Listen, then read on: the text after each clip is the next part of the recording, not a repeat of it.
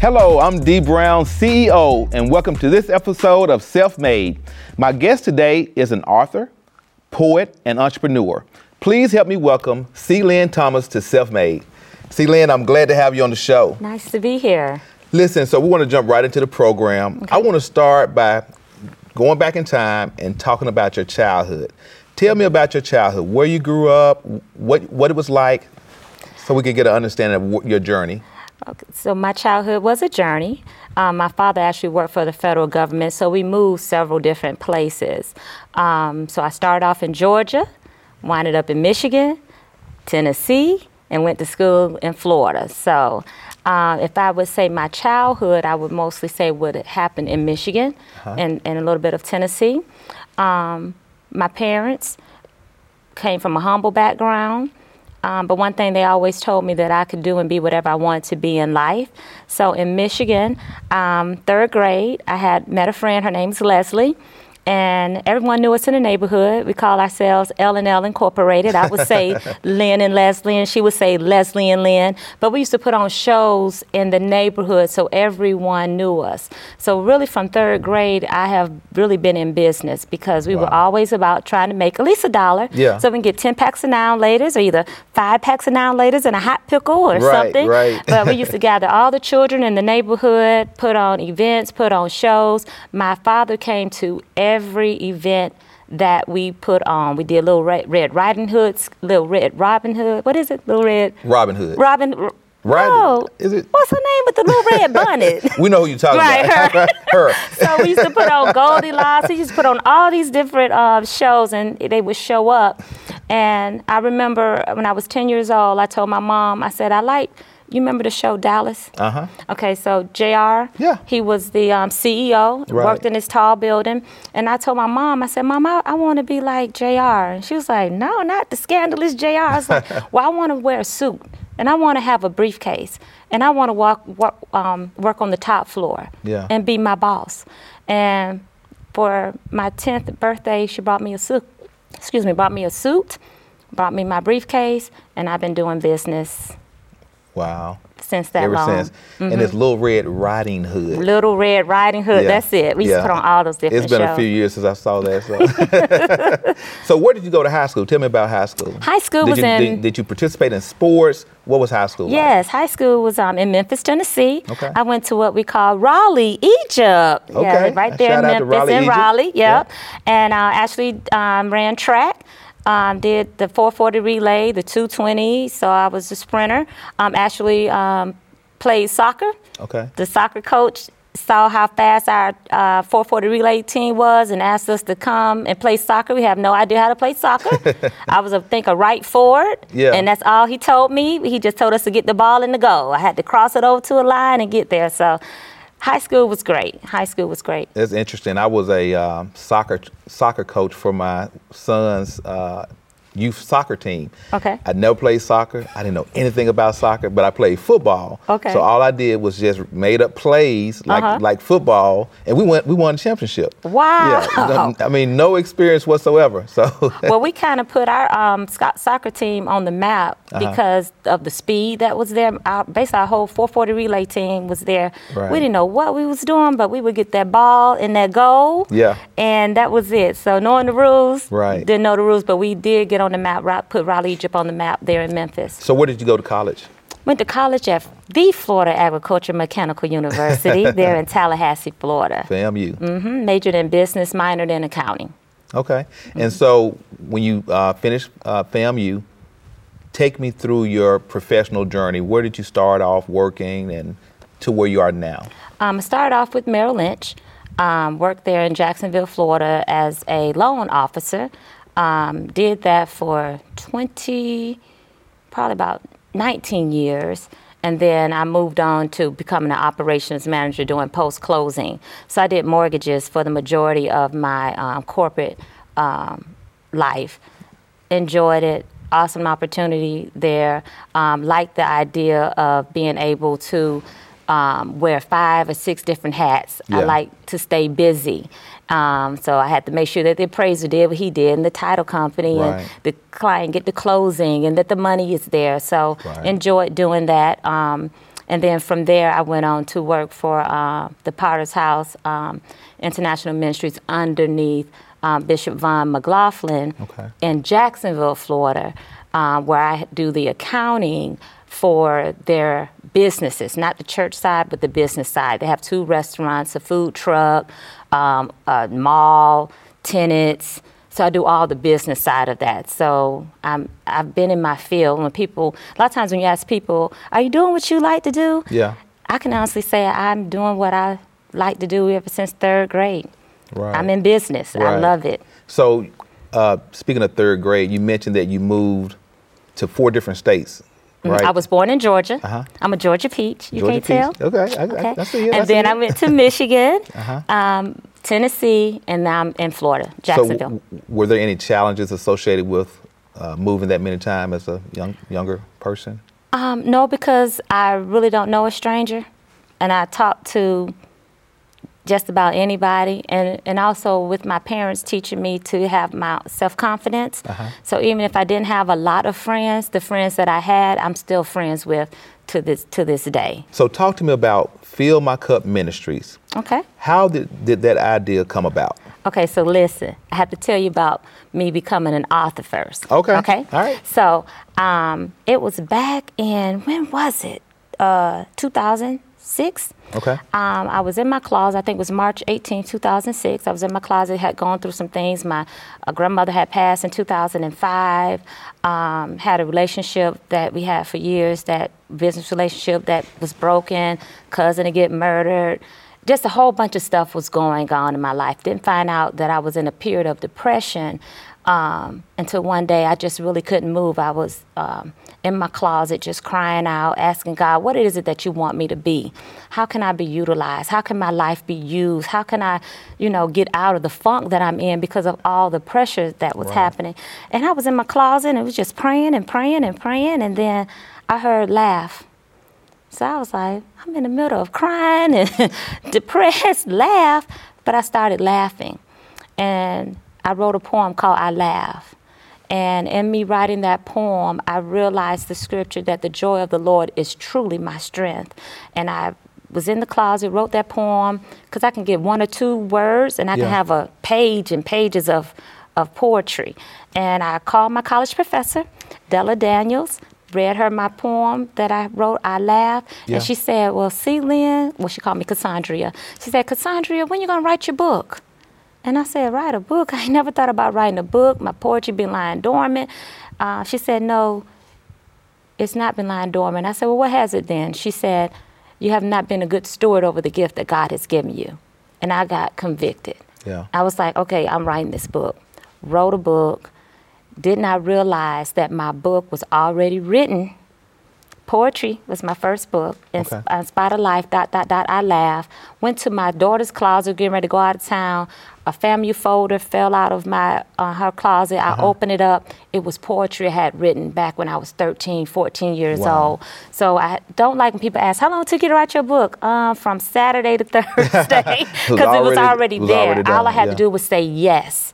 And once I did that, got my book published, had a book signing. At this book signing, it was a 12-year-old boy that came in with his grandmother. And she was buying the book from me. And I asked him, I said, hey, what is it that you want to be in life? He said, a football player. I said, okay, what else you want to do? Football. I said, well, have you ever thought about becoming a teacher? No, ma'am. I said, well, do you like to read? He said, yes, ma'am. I said, well, you can become a teacher and teach other children how to read. And he said, Grandma, I can be a football player and a teacher? And she said, yes, son, you can. And he left there excited because he had something else that he could be. But I was saddened by it because at 12 years old, I was 100 different things every other day. And the only thing that he could see himself becoming was just a football player. And so what I did was I said, I want to get in the community because I'm an author, right? I'm going to give out books. I want to encourage children to read, not knowing, I stay in Jacksonville, Florida, so not knowing at the time that Duval County had one of the lowest literacy rates in the state of Florida. So basically while we saying Duval, other cities are saying can't read. Wow. Right? So we have to all do our part. Teachers can't do everything. So I wanted to get into, I remember in Michigan, they used to have bookmobiles. Yeah. That come around, you get the book, and they come back next week and you rent it out. But I wanted to be able to give the books out. So I started my nonprofit called Fill My Cup Ministries, bookmobile. I'm the executive director of that.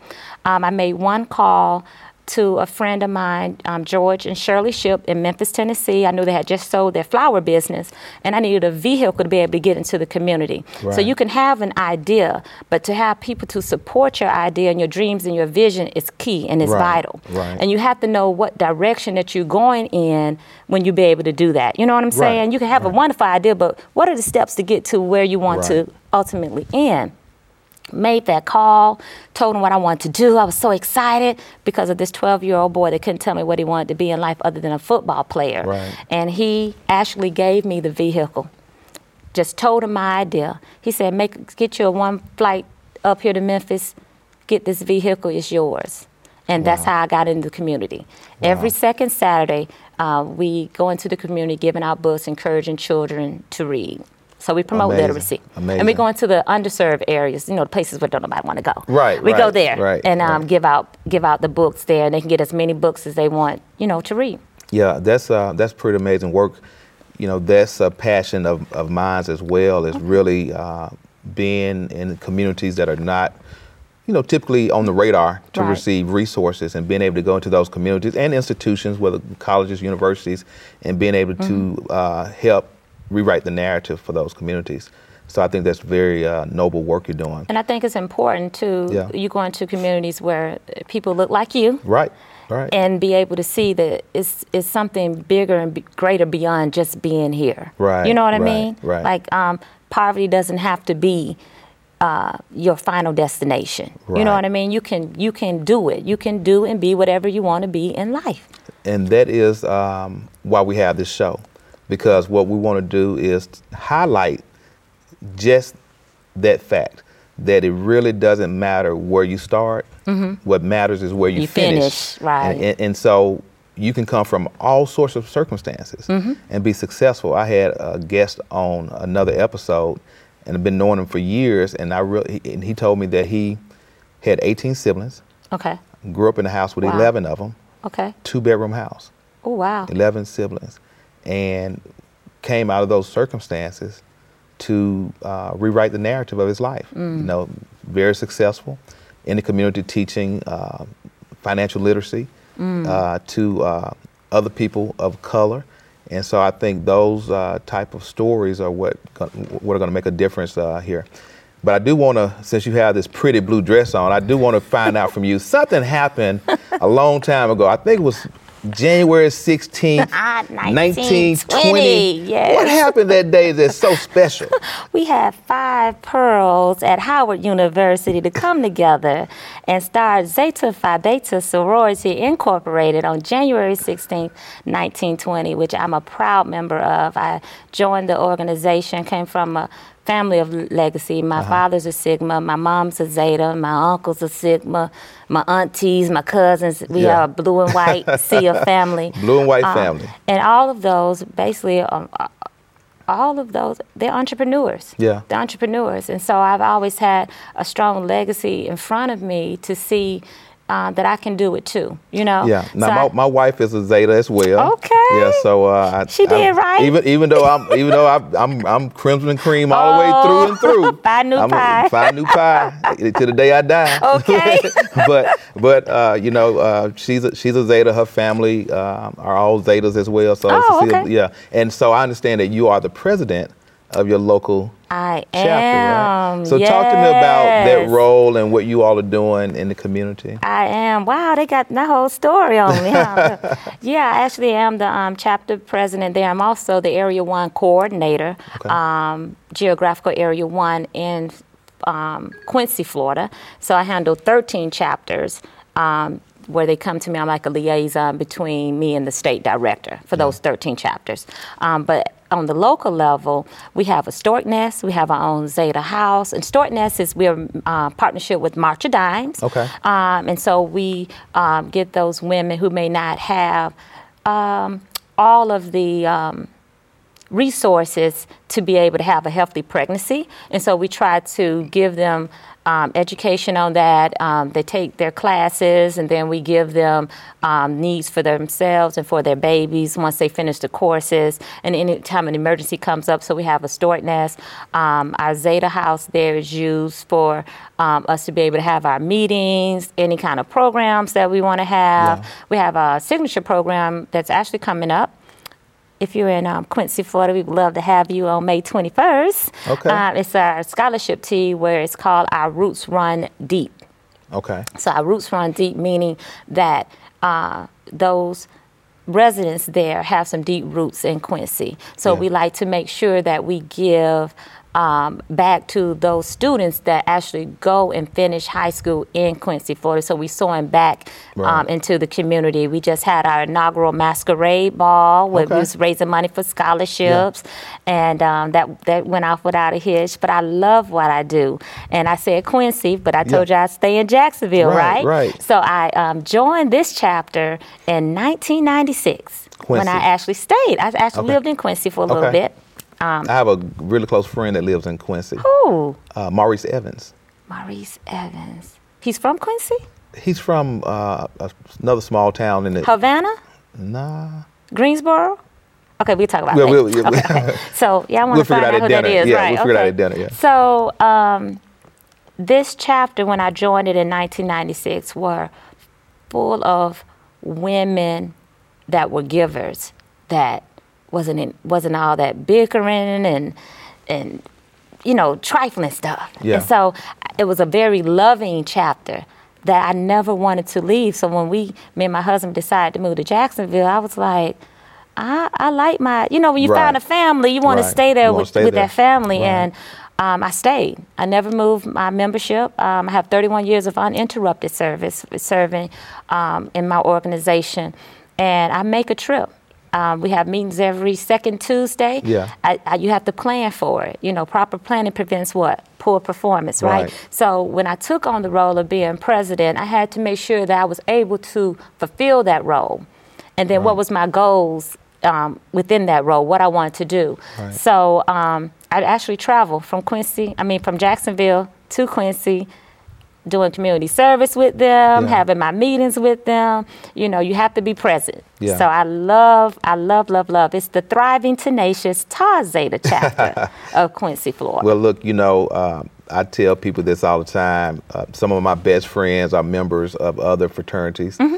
And obviously, we love all of the Greeks. Yeah. And so it's, it's meaningful, fulfilling organization. It's synergy. We all are doing the same thing, but in different areas. Right. And I know sometimes I've run into people where they are discouraged because somebody else may have the same idea. And I have to remind them that the book of Ecclesiastes tell you that there's no new thing underneath the sun. Right. The people that God would have you to reach, you will reach them as long as you're doing what he have you to do. Right. So it shouldn't be any crab mentality, right? Right. That's right. So if we have the same idea, you may reach the people where you're from, That's right. And I can reach the people where I'm from, and then we all come together. It's synergy. That's how the world keeps going around and around. When we work together, when people have a realization that we need each other to be able to move things forward. So talk to me about your family. How important is family just in your life and business? Family is very, very, very important to me. My parents have been married for, I think it'll be 52 years this year. And they have always been encouraging to me. My dad, my mom are some of my biggest supporters. So family structure I have always had. My dad always made sure we did trips, have round table discussions, different things, museums, going different places, and just knowing that when you have a good support system, because sometimes, life happens, right? Right, that's right. And you need a good support system to get you back on track. Right. After life happens. Correct. And so that's very, very important. Even when I wrote my first book, I wanted to have my family and my friends there at my book signing first before I introduced it to the world. Right. And I had over 7 states represented. People came from everywhere, because back in 2006, self-published writing wasn't popular. Yeah. It was very, very expensive. And then when your family and friends see that happens, and I look like them, they supported it, you know, and it made all the difference, you know. Right. So having the support system there is necessary. My husband, I tell people all the time too when they're married, I said, you have to know who you're sleeping with. A lot of times you have marriages and you're not able to walk in your own individuality and still be married. You know, some marriages are set up that way. Right. If you know who you're sleeping with, you have a respect for that person's dreams, visions, and goals. And I know who I'm sleeping with. My husband supports me. I support him. And it works. Right. It works. Right. So I'm able to travel here to Peoria without any problems because I'm fulfilling a purpose and an opportunity. But if I didn't have the support of my husband, that would be something difficult to do, right? Absolutely. You know, Absolutely. so I think that's very key and very important that when you're in relationships, that you have to not lose yourself in that relationship. But make sure that you have a partner that will support you when it's good, when it's bad, and when it's ugly. You have to have that support, you know. So very important. Family, support, got to have it. Right, absolutely. I want to know from you, if you were given advice to young men and young women who are about to embark upon life and try to find themselves, whether it's through entrepreneurship or through traditional career opportunities, what advice would you give them? I would tell them they have to believe in themselves. Right. It's the most important thing. They have to know who they are, what they're called, and what their purpose to do. Because if you don't know that, you have people in your ear here and there, and they'll get you off track, and you wind up doing something that you really don't want to do because somebody said that that's better. That's right. So you have to believe in yourself, have a vision, write it down, make it plain, and continue to have different elements to add to that so you can continue to grow. You know, I went to a Black Enterprise Entrepreneur Conference, and they said the best money is the one that you make when you sleep. Right. Like, how do you get to that point to be able to make that kind of money while you snoring? That's right. You know what I'm saying? Absolutely. So you got to have a plan. You can't just get out there and see somebody's doing something great and want to do it. You got to make sure that that's what you're supposed to do. Absolutely. I tell people that all the time. They look at you and they see what they perceive to be success, and they just naturally want to do what you do without knowing anything about it.